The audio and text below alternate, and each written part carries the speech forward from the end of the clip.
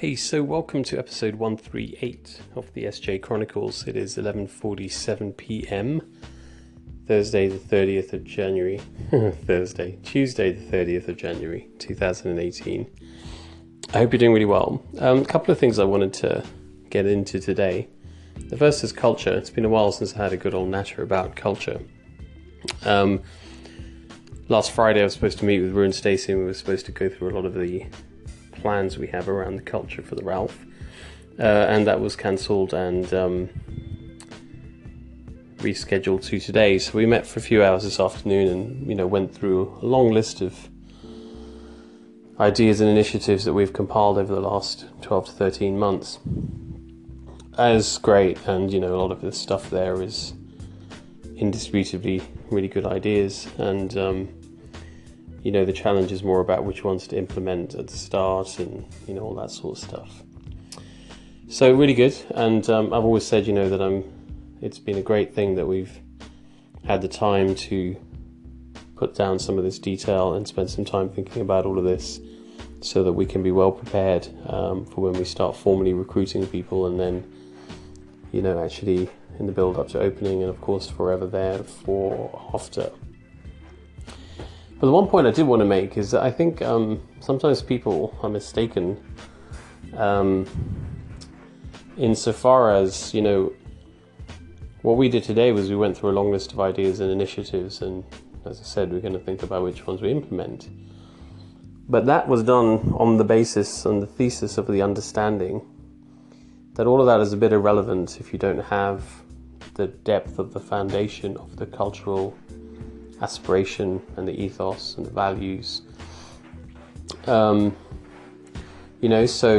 the culture at the Ralph will be an energy and an essence and an ethos and a vibe and something that you all kind of recognize and feel. Then you start to talk about the initiatives and the ideas, and those are layered on top of that deep foundation. Without that deep foundation, as many ideas and initiatives as you want are, to my mind, essentially meaningless.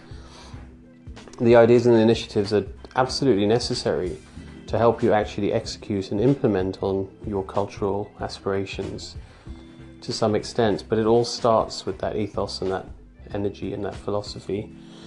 And I think sadly, a lot of places, on the one hand, there is more and more conversation in the veterinary sector about workplace culture, both in terms of how people are treated, safety culture, etc.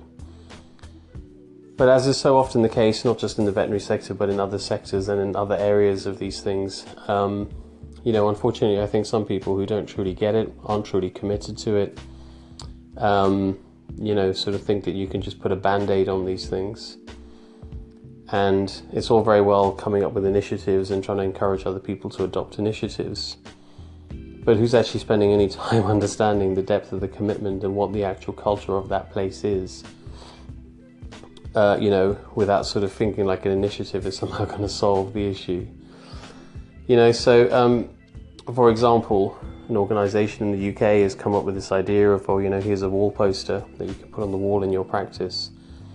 And there's a bunch of things on there that says things like, we do this and we do that, and you're supposed to sign it. Question 1, do the people at the place actually understand what's on that poster? Question 2, who's supposed to sign it on whose behalf? Question 3, so you stick a poster on your wall, what does that mean?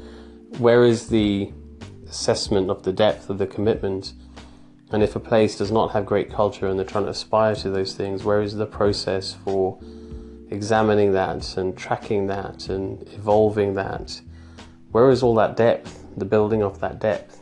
A poster on a wall, a whole bunch of other initiatives that we discussed today, these can become band-aids to a deep, deep wound rather than something that fundamentally causes change. And I think, sadly, it's my absolute belief that a lot of places in the veterinary sector are going to go down the route of just putting band-aids on poor culture, thinking that they've done a great job. And actually, I don't think they will have done. It really needs to go back to basics, go right into the roots of the place and rebuild. And these kinds of band-aids are not going to get very far. Pop back after the break.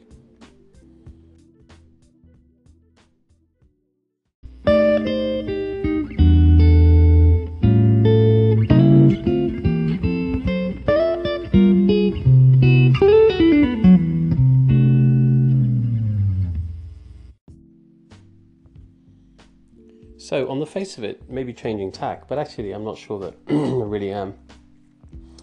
This evening, Layla and I and Layla's sister, one of Layla's sisters, went to an event in London, which was basically a conversation between Matthew Ricard, who was a microbiologist, a molecular biologist a long time ago, but is now a vegan Buddhist monk, and a guy called Wolf Singer, who is a neuroscientist, and together they've written a book called Beyond the Self, and it was basically a conversation between them, discussing some of the things, areas that they agree on, some of the areas that they don't, and then a short Q&A at the end. Like a lot of these things, unfortunately, not long enough. It would be great for it to have been a lot longer. There were lots more people with lots more questions. But anyway, I say on the face of it, it's not really changing tack, because a lot of the things that they were kind of alluding to were issues around things like, a lot of it was contrasting sort of Buddhist philosophy with what science claims to know, neuroscience, modern neuroscience. And they talked about things like, what is consciousness? Where does consciousness reside? The brain versus the mind, ego, those sorts of things, detachment. Touched on a number of the things that, perspective, how, our perception of the world is really a creation. It's an image, it's not reality, all kinds of other stuff. I'm not doing it justice because I'm pretty tired at the moment, but loads of other stuff, but really good stuff, sort of stuff, some of which we talk about on this podcast and other things. And I don't know that much about Buddhist philosophy, but I think I would like to know more about it, because a lot of it seems to resonate with some of the other things we talk about without necessarily knowing that it's a part of Buddhist philosophy. They also chatted about meditation, meditation being a sort of training and a learning, helps you to clear your mind. Apparently it's been shown with non-invasive imaging that the grey matter expands when people that are meditators, if you like, just like it does if you become a juggler or if you learn to play a musical instrument. It's a kind of learning process.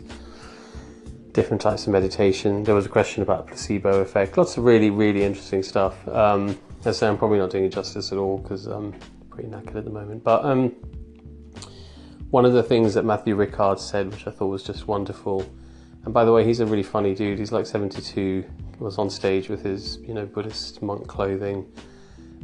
Just really funny guy, tells some pretty hilarious stories. One of the things he said, which I think is wonderful, is, to sort of do things or to be, to live, to go forward with a pure heart and with dirty hands. Just say that again. So with a pure heart and with dirty hands.